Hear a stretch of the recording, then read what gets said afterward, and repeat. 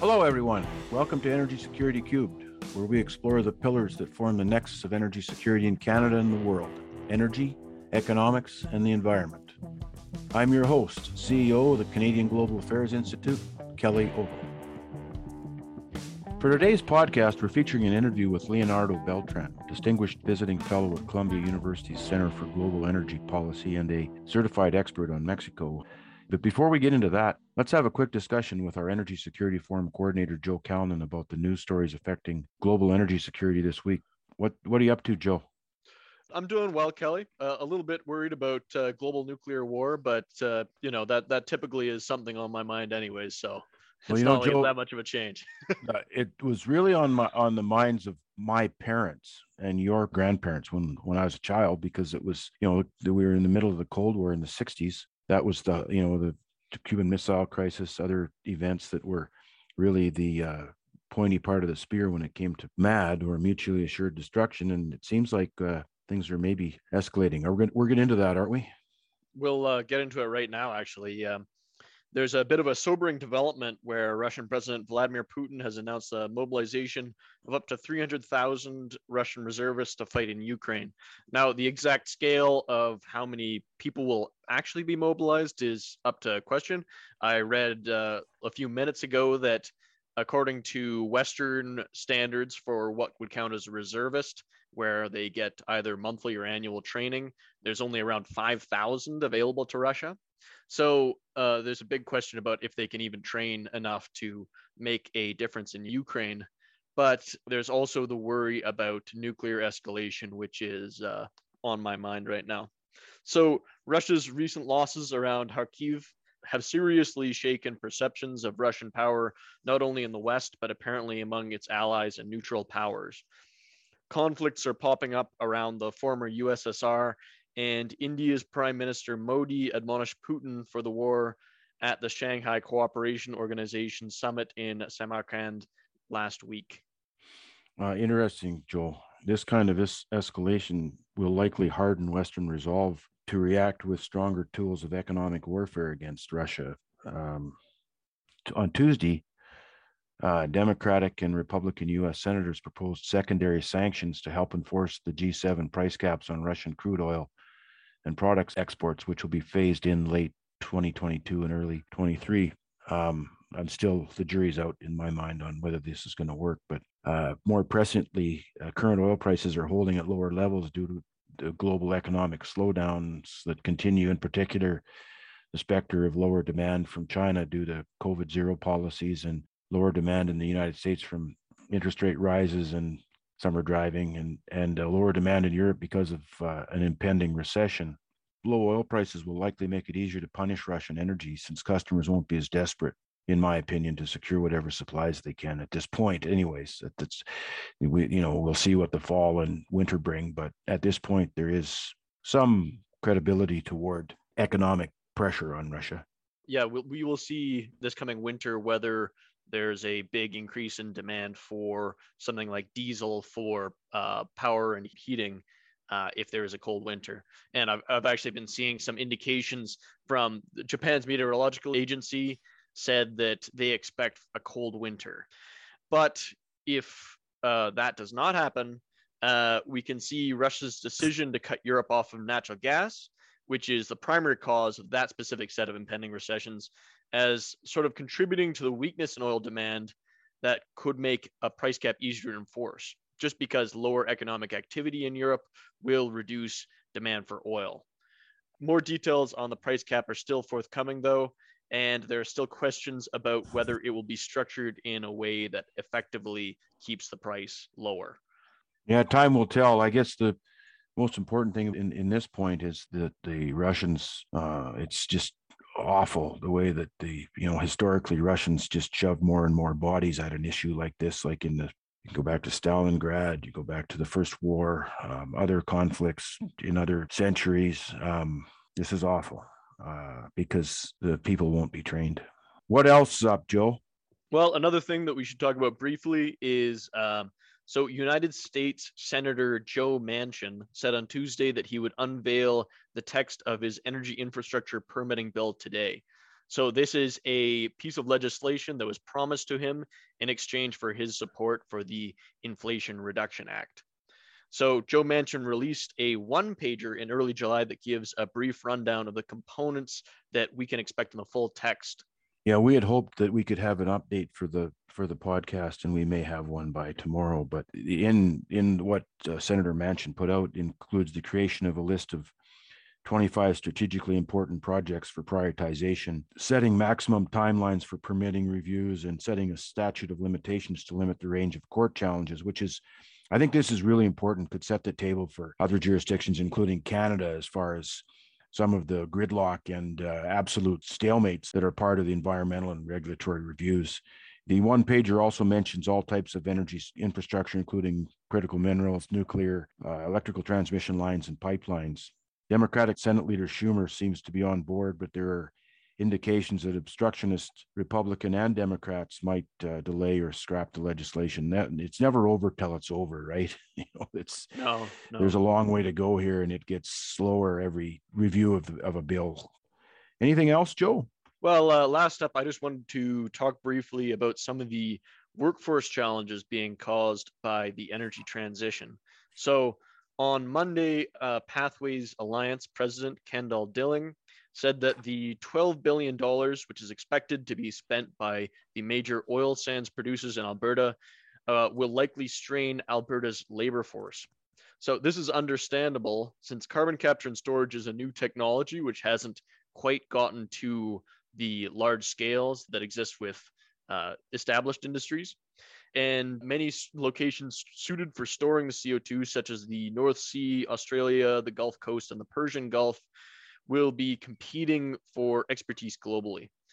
We've talked about these issues, in other times, Joe, and when we talked about the capacity to rebuild nuclear power plants, where the skilled labor force has been hollowed out by decades of regulatory blockage, and just as equally as importantly, I hate to say I'm a baby boomer, and a lot of expertise is retiring, as in the next decade, and I don't know that the new worker, the shift change that's occurred in labor is just not that much interest in these things. And Joe, you've heard me talk at conferences or moderate panels where we need trades, and that's the capacity building that's really going to be in demand here. And I worry about this as because it'll just cause the economics to continue to erode and the timeline to be longer and longer.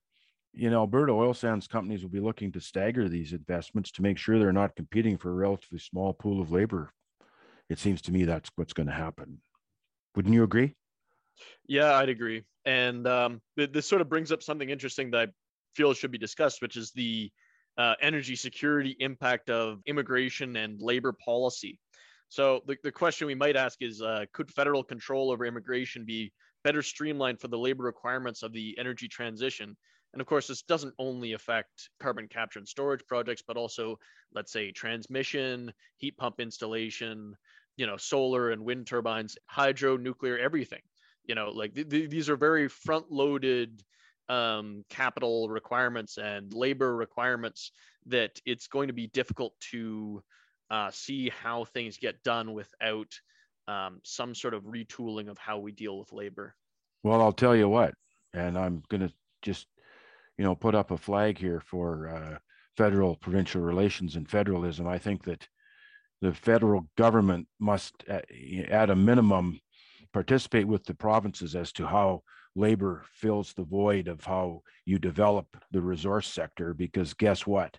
Don't forget, all the resources are owned by the provinces.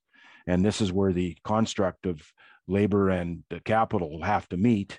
This is something that we should keep an eye on, Joe. Let's dive a little deeper into these issues and make sure that we're keeping the compass pointed north for where and when we see what happens here. Is that it, Joe? Yep, that's all for today, Kelly. Okay, let's switch over to our interview with Leonardo Beltran, see what people think about discussions about Mexico, North American energy security, and the new USMCA. Thanks a lot. Not a problem, Kelly. For today's interview, recorded September 20, 2022, We discuss the past, present, and future of Mexico's role in North American energy security. Very pleased to have joined me today from Mexico City, Leonardo Beltran.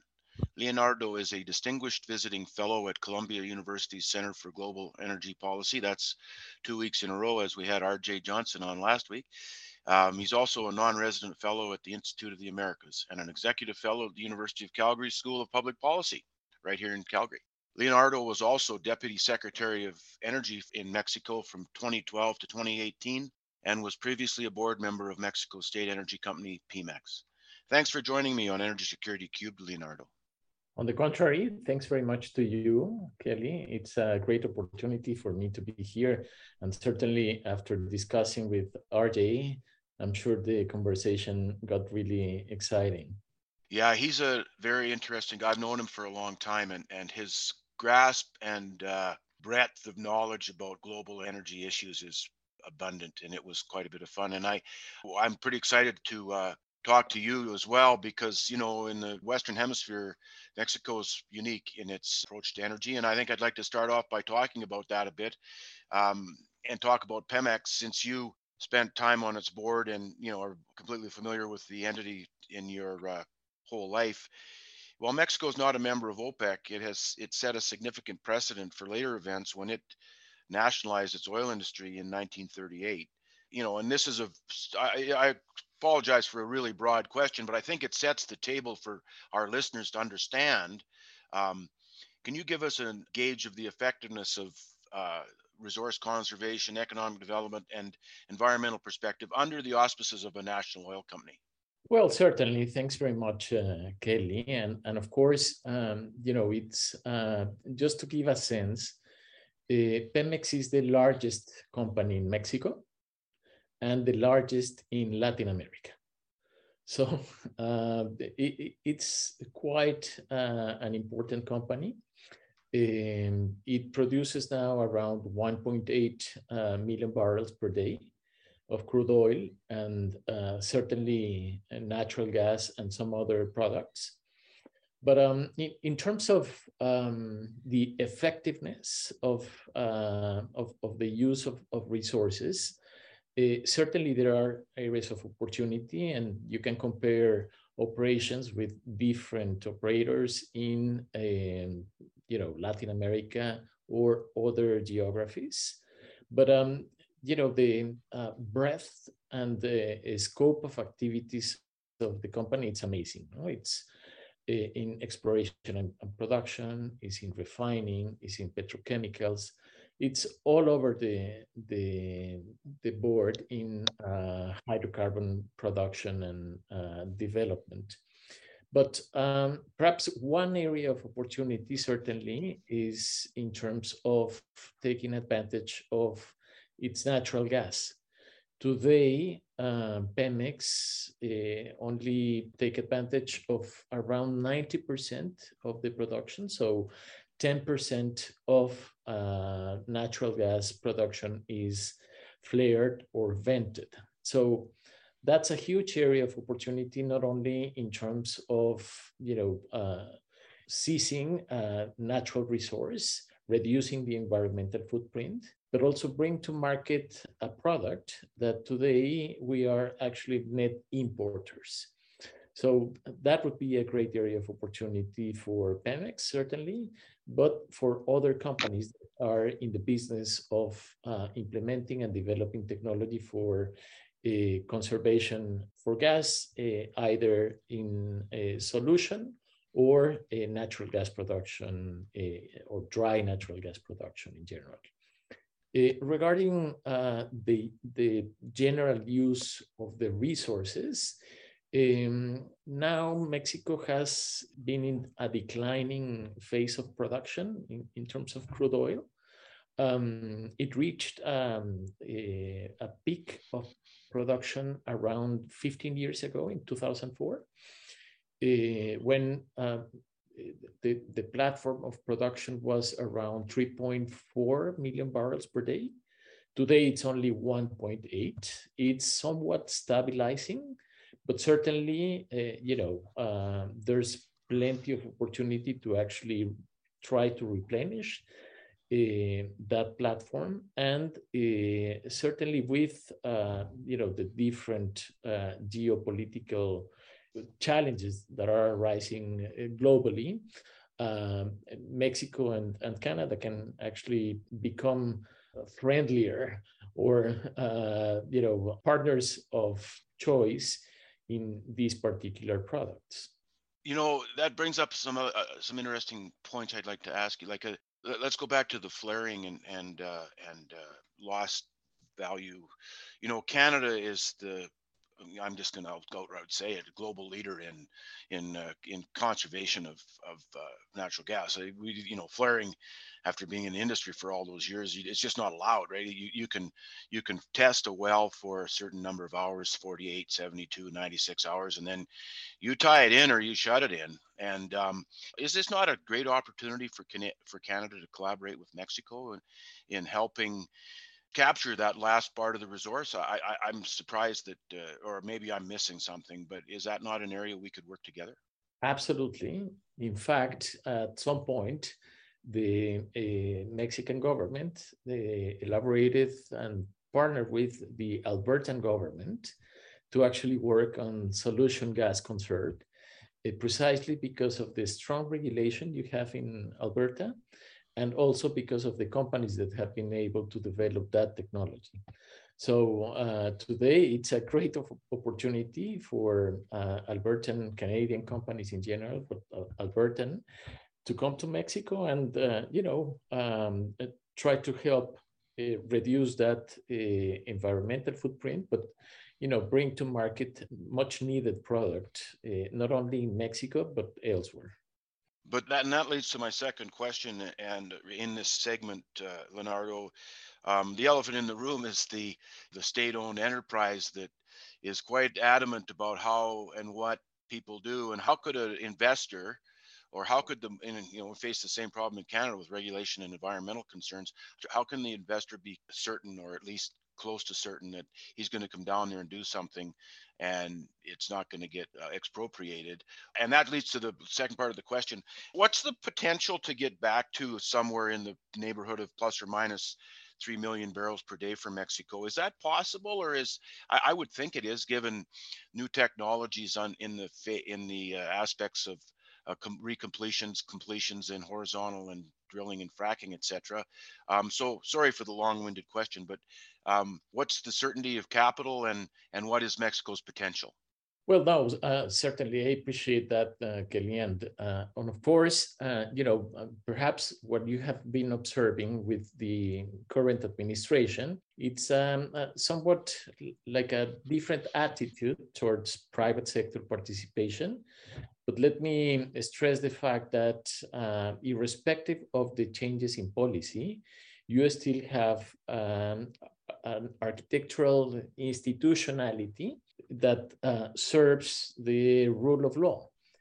So today you have certainly acts and different laws and bylaws in the country, but also you have international commitments, which, for instance, is the recently signed US-Mexico-Canada agreement, which in the end, it's a prerogative, it's a platform, it's a legal framework that the three countries have to abide by, and that provide the certainty that would be required for any private investor to come either to Canada, to the US, or Mexico, and be certain that those provisions inserted in the trade treaty are going to withstand the different changes in policy that you can observe, whether if you are on the left or on the right. It doesn't matter as long as you have this strong regulation and a treaty that has to be supportive of the rule of law in any of the jurisdictions. Now, that certainly provides the certainty and the mechanisms and the different dispute resolution alternatives if conflict arises. But that does not mean that the policies cannot change. And with elections, you can lean to one end or to the other, But in the end, you have this institutionality that can help you in advancing, those swings in policy. Now, regarding areas of opportunity for Mexico and Canada, I think it's fantastic the wealth of resources that the region has. Mexico, US, and Canada are the US. It's the top producer worldwide. Canada, it's one of the top, and Mexico as well. We have a very integrated economy. So the top trading partner of the US is Mexico, and the second top trading partner is Canada. So it only makes sense to continue strengthening the trade ties between the three countries, and especially if there are areas of opportunity where you can actually have dedicated a lot of resources and you have a specialization, like we were mentioning, solution gas conserve. So how to reduce the environmental footprint in particular, but how to bring or give value to a resource that today is wasted and it's badly needed. No? So I think that would be a great area of opportunity. And in terms of the potential to improve production, certainly there's a lot of room to do that. But today, if you would like to do that independently of the national oil company, probably it would be rather difficult.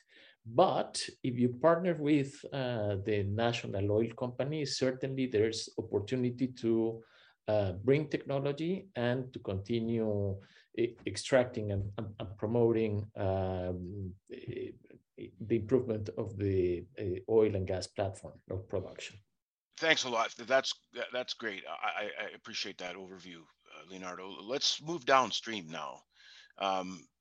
Mexico's been known for decades as being a major crude oil exporter, especially of the heavy Maya blend that the U.S. refineries on the Gulf Coast use. However, Mexico is also a major importer of refined petroleum products, particularly from those same refineries. And I know this is due to change over the coming years as the Mexican government plans to end oil exports to non-Pemex owned refineries in 2023. How is it that Mexico still imports products from the United States when it has substantial domestic refining capacity? Well, I guess the challenge there, it's because one, the infrastructure that it's present in Mexico, we have 6 refineries. The last commissioned refinery was 1979. So it's a very old infrastructure. It has been somewhat neglected in terms of the maintenance that it's required. Then the other component, not only infrastructure and maintenance, but the diet or the feedstock that goes into those refineries are blended because of the characteristics of our crude oil. And given those characteristics, they produced refined products, certainly, but as a byproduct, you have coke. And that coke, it's really depleting those facilities. So it's a problem of infrastructure, dated infrastructure. It's a problem of maintenance. It's a problem of feedstock. And probably today, certainly you could think of it's natural to actually invest in a new refinery if the outlook for instance, the use of internal combustion engines would be for several decades to come. But the thing is that the automotive sector has already stated, and many countries have already stated, that there's going to be an end to the use of internal combustion. And if that is the case, then probably it would make sense not to invest in a new refinery, which would have a very limited time to actually make it profitable and recuperate the overall investment, which as of now, it stands in around 18 billion US dollars for only one refinery, and actually it would not be sufficient to replace all imports from refined products. So I guess in terms of the potential to be not dependent on imported products, refined products, I think the outlook doesn't look very good. But certainly today we have access to plenty of products in the Gulf Coast, but also from Europe or from other jurisdictions. And I would rather invest in other segments of the business rather than investing in refining. Yeah, I can't disagree. The rising tide of GHGs and climate change, you'd have to be a high risk taker to take a chance on a refinery, given that you need a decade to pay to you need half a decade to build it, you need another decade to pay for it, and by then Exactly. if all the talking heads that talk about the end of internal combustion engines, etc., are right, which I don't necessarily agree with, but that's topic for another discussion, then you would never get your return on the asset. Let's talk about Canada a little bit, because I appreciate your broad breadth of knowledge about North American energy security, and Mexico's that same crude oil, Maya crude, is often compared with Canada's Western Canadian Select, or WCS, due to their similar density and sulfur content. With what the Mexican government is suggesting and seeking to divert up to 1 million barrels of crude exports away from American refineries complex, could you see an increased need for Canadian oil going into the Gulf Coast? I mean, certainly, the closer you are to the demand, the better you are positioned to actually supply that market. So, in that regard, I think Canada has a great advantage, being just north to the largest market in the world. Second, in terms of the platform of production in Mexico, as of now, it has been stabilizing a little bit, but the trend has been negative. So unless you have additional investments to actually improve production, and that does not have to come only from public sector monies, I don't see an outlook in which Mexico would be ramping up production.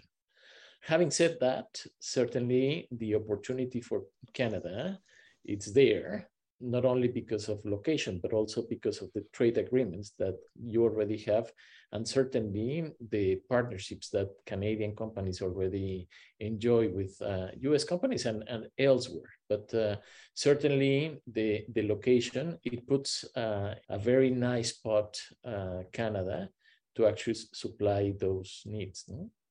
So I want to change gears here a little bit, because, and you mentioned it briefly about ICE vehicles, and there's a lot of discussion presently here and in your country and globally about electric vehicles, and part of USMCA, and one of the not only sticking points, but the premise of the agreement is the supply chains around automotive parts and construction in North America. And due to the importance of vehicle manufacturing in Ontario, there was a major furor when it seemed as though U.S. tax credits would not apply to vehicles made with Canadian components. Your country is an even more prominent vehicle and parts manufacturer than Canada. Were there similar concerns around the bill from the Biden administration, about this issue? Or not, Leonardo? Absolutely. It was, I mean, the nature of the relationship between Canada, US, and Mexico, it's indivisible. So, if you are today exporting 1 out of every 6 cars worldwide, why would you try to do a separated effort to get market share in a particular product? It only makes sense to strengthen ties. It only makes sense to coordinate efforts to certainly specialize in different products, and certainly some products can be made better in Canada, some others in the US, and some others in Mexico. But promoting a policy that would not be conducive to strengthening integration and improving, for instance, the automotive sector, it was quite a challenge to be observing from the Mexican viewpoint and certainly the Canadian viewpoint. But in the end, the result of the recent Inflation Reduction Act is that it has to be made North American. So that creates a great opportunity to actually continue strengthening the value chains and creating new trains of production, which potentially we would be observing, given the fact that over the last several months, there have been announcements of new investments for, in particular, for electric vehicles. So I think it's a perfect opportunity to align policies.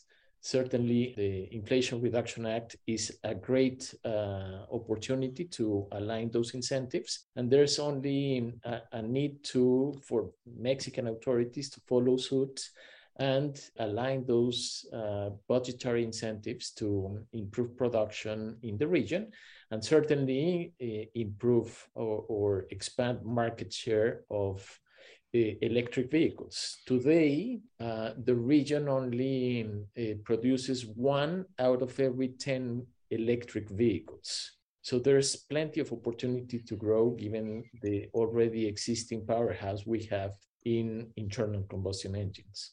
When you say in the region, Leonardo, could you be more specific? Are you talking about North America? Yes, correct. Okay, so only 1 out of 10 electric vehicles is built in North America. Correct. Yeah, I suppose when you think about China, that just and it's completely it's 6 out of every 10. Yes, yeah. So talking about that, where is Mexico in the transition to EVs and in the build out of component manufacturing? And I guess a further question is, how's Mexico's electrical grid going to be able to withstand the addition of electrified transportation? If you could Well, answer certainly that. that's quite a challenge, and of course, given the current policy, which is reliant only on having the state-owned companies being the drivers of economic growth and development, certainly it's quite a challenge. But in terms of electrification, something positive that we have been observing is that at least now in the policy documents issued by this administration, they are foreseeing the use of electric vehicles for public transportation in the coming future. And it's also striking because irrespective of the status of the new refinery, Dos Bocas refinery, in the outlooks, they observed that public transportation would be electric.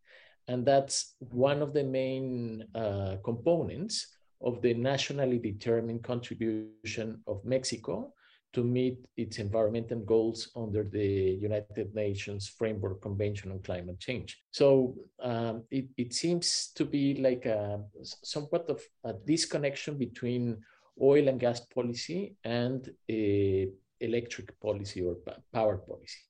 Yeah, at this point, there's a lot of interesting friction and I'm going to use the word loosely, combativeness between the sources and uses of energy in all spheres. And we're in some awfully tough spots here with realism rearing its head about how you power things and or move around.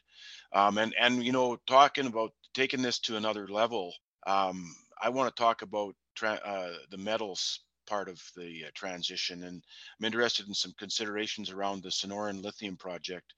This could be one of the largest lithium mines in the world when completed. However, it's a joint venture between Mexico's Bancora Minerals, and I'll have a further question about that, and China's Ganfeng Lithium. Do you see any risk in this project from expanding economic conflict between the United States and China currently? Bancora must be a national company as well, is it? I'm ignorant to that. Could you explain that? to Leonardo? No, it's recently Mexico announced the creation of lithium and state-owned company focused only for the development of lithium. So that company that you're referring to is actually a private company engaged in activities with a Chinese company.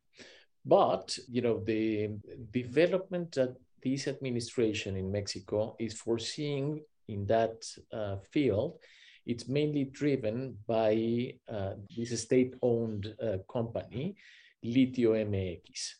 But, the challenges are there. The company was born without public budget. It only has people seconded from the Ministry of Energy to start developing the business plan of the company. And there's no additional resources to be appropriated from the current budget for now. So there are not enough technical capabilities. There are not enough financial resources. And certainly without those components, it would be rather difficult to actually see movement in that regard.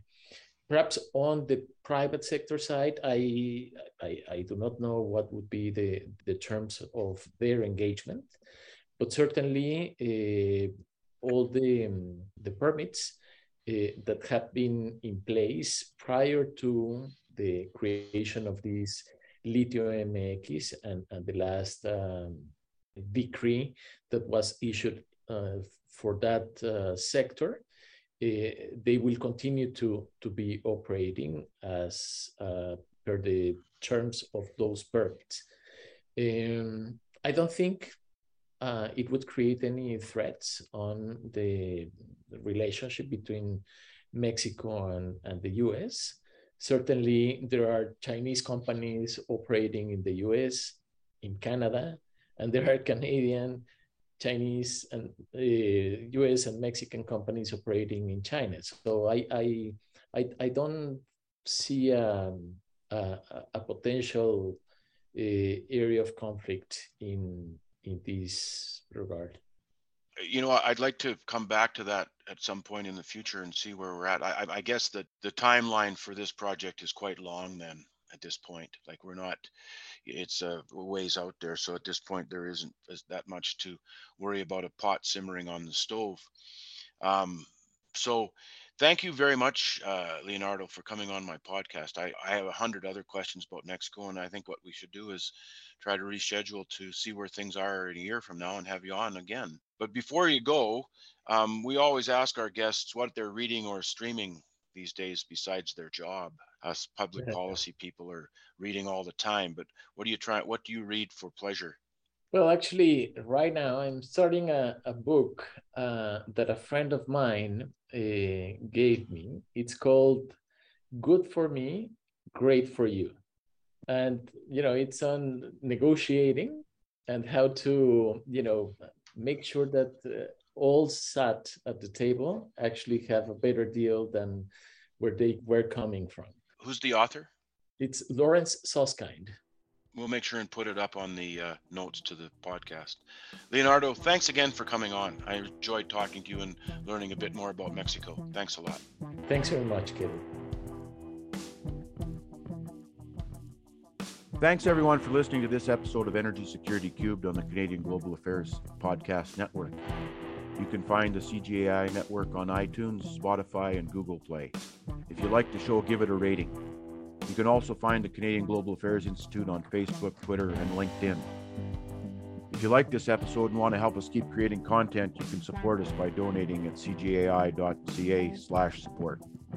Energy Security Cubed is brought to you by our team at CGAI. Thanks go out to our producer, Joe Calnan, and to Drew Phillips for providing our music. I'm Kelly Ogle. Thanks for joining us on Energy Security Cubed.